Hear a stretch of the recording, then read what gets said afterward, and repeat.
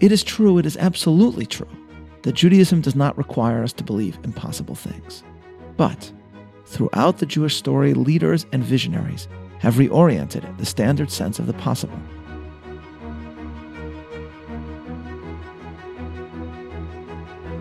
Welcome to Bible 365, Episode 71, Lewis Carroll, Norton Juster, and the Limits of the Possible. I'm Meir Soloveichik. It is a famous line from children's literature, from Lewis Carroll.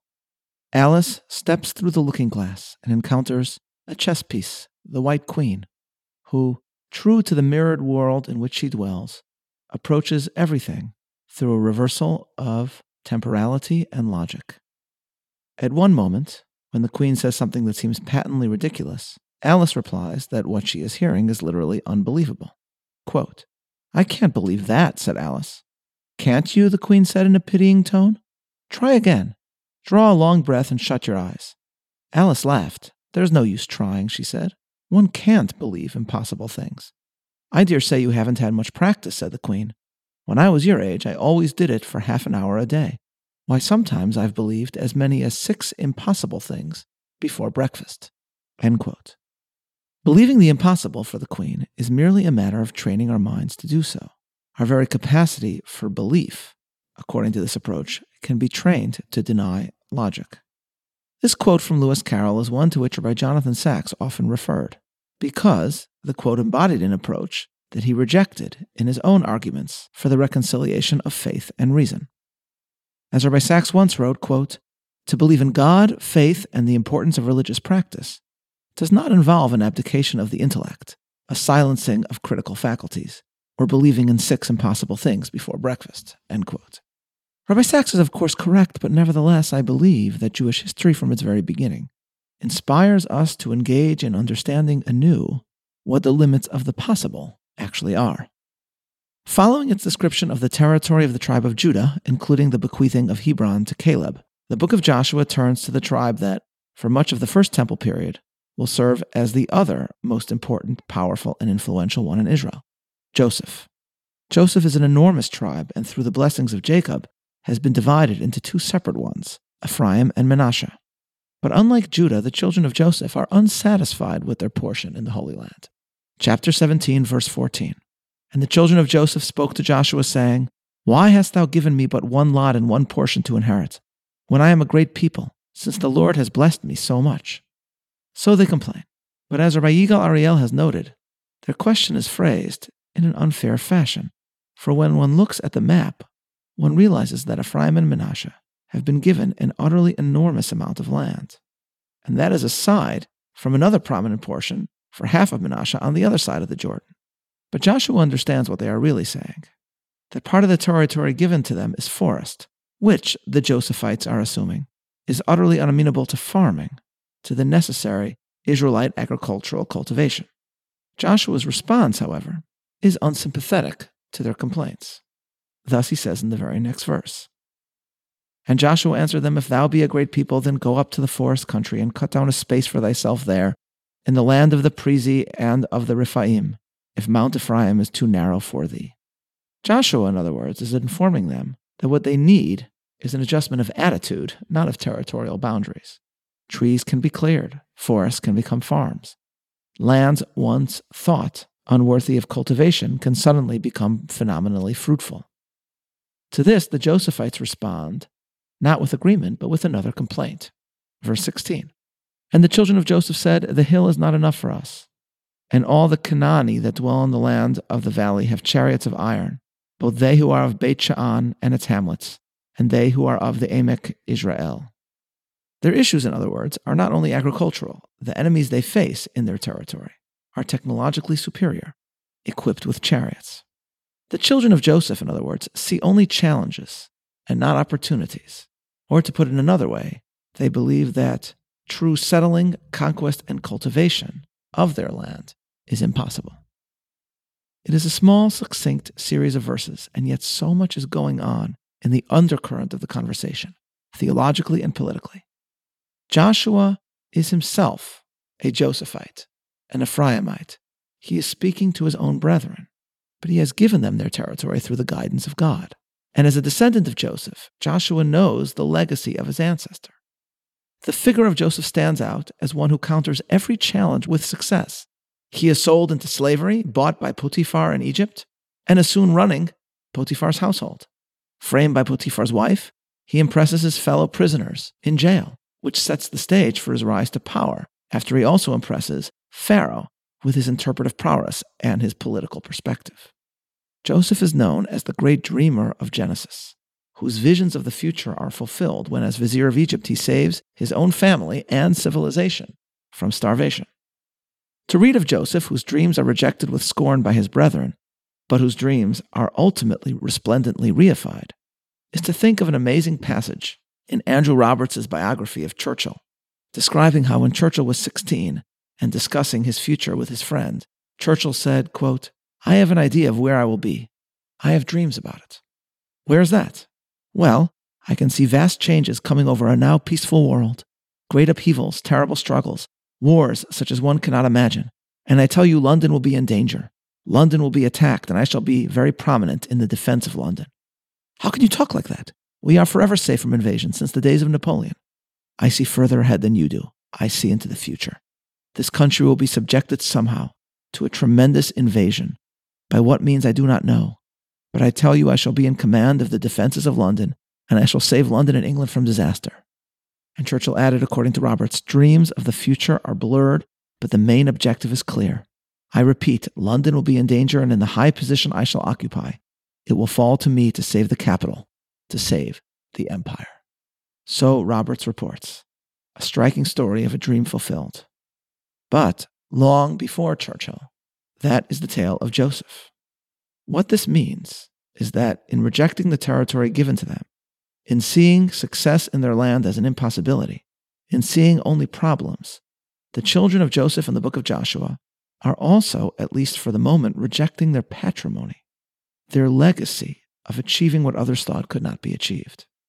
Thus, Joshua, the descendant of Joseph who leads Israel, encourages his fellow Josephites to rediscover who they truly are, and he responds in a matter-of-fact way that, in its seeming lack of rhetorical flourish, has a profound power all its own. Joshua has heard from his fellow children of Joseph, and now he responds like a son of Joseph. Just get it done, he essentially says. Try not to think of problems, but of solutions. Turn challenges into opportunities. Here are his exact words, verse 17. And Joshua spoke to the house of Joseph, to Ephraim and Manasseh, saying, Thou art a great people and hast great power. Thou shalt not have one lot only, but the mountain shall be thine. For it is a forest, and thou shalt cut it down, and its terminations shall be thine. For thou shalt drive out the Canaani, though they have iron chariots, and though they are so strong. That's what Joshua says. You, he is saying, you are a great tribe. You are the sons of Joseph. Yes, you face challenges, but you can innovate and find a way. Innovate in battle and innovate in agriculture. Rightly understood, the passage provides a parallel, millennia ago, to what Dan Senor and Saul Singer have called the startup nation that is the state of Israel today. As they describe in their book, the challenges Israelis faced militarily forced them to innovate, and this culture of innovation was also applied in a variety of other spheres of life. Thus does this small exchange with the sons of Joseph tell us something important about what is possible and what is impossible. It is true, it is absolutely true, that Judaism does not require us to believe impossible things. But throughout the Jewish story, leaders and visionaries have reoriented the standard sense of the possible, reminding us that from Joseph to Joshua to today, with the help and guidance of God and a discovery of untapped reservoirs of strength and creativity within oneself, challenges can be overcome in heretofore unforeseen ways. We mentioned previously one of Menachem Begin's memories from his time in Soviet prison. In another remarkable scene, Begin recounts how he was told by his interrogator that the notion that Zionism could achieve its aims was incoherent, impossible. Begin writes, quote, During those long nights of interrogation, the young officer told me, Zionism in all its forms is a farce and a deception, a puppet show. It's not true that you aim to set up a Jewish state in Palestine or that you intend to bring millions of Jews there. Both these aims are utterly impracticable, and the Zionist leaders are perfectly well aware of it. This talk of a state conceals the true purpose of Zionism, which is to divert the Jewish youth from the ranks of the revolution in Europe and put them at the disposal of British imperialism in the Middle East. That's the kernel of Zionism. All the rest is an artificial shell, deliberately made to deceive. As for you, Menachem Wolfowitz, either you know the truth and are one of the deliberate deceivers serving Great Britain and the international bourgeoisie, or you're one of the dupes helping to divert the masses from their duty of fighting here. Yes, here against exploitation.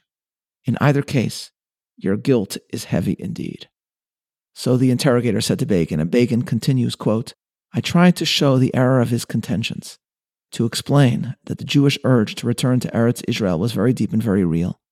How could it be a mere camouflage if it had been maintained by Jews for almost 2,000 years, from generation to generation, going back centuries before capitalism and socialism had been dreamt of? How could Zionism be nothing but a farce when its foundations lay in the spiritual connection between the Jew and Eretz Israel and had expressed itself in the prayers and individual self-sacrifice of millions? In our own times, had not thousands given up wealth and comfort, university studies, brilliant careers, in order to become common laborers in Eretz Israel? And yet, none of this swayed the Soviet interrogator. Millions of Jews, scattered for millennia, suddenly returned to the Holy Land? A devastating exile of so many years be undone? Impossible. Impracticable. End quote. And yet, of course, Begin understood that it was not impossible. It was merely the interrogator's understanding of what possibility actually is that had missed the mark. Begin describes how he suddenly, in Soviet prison, along with other prisoners, were asked to wake up and get ready to leave. The Soviet Union was at war with Germany, and they were being sent to fight. He and his fellow Jews prepared to depart. He writes, quote, when the gates of the prison were opened and the car slid out into the deserted street, somebody whispered, this is the beginning of the journey to Eretz Israel. And Begin continues, impracticable faith? Maybe. Yet faith is perhaps stronger than reality. Faith itself creates reality. End quote. And though Begin certainly did not intend it, this passage, which begins his memoir, The Revolt, reminded me of the conclusion of the wonderful children's book, The Phantom Tollbooth, a work which, as many note, has its own parallels to the Alice of Lewis Carroll. In the book, which we've previously discussed, a boy named Milo goes on a glorious quest. The kings who send him off on his mission, known as Azaz the Unabridged, ruler of Dictionopolis, the land of words, and the Mathemagician, ruler of Digitopolis, the land of numbers, each inform Milo that there is something about his quest that he, Milo, does not know, cannot know, something which they can only tell Milo upon his return.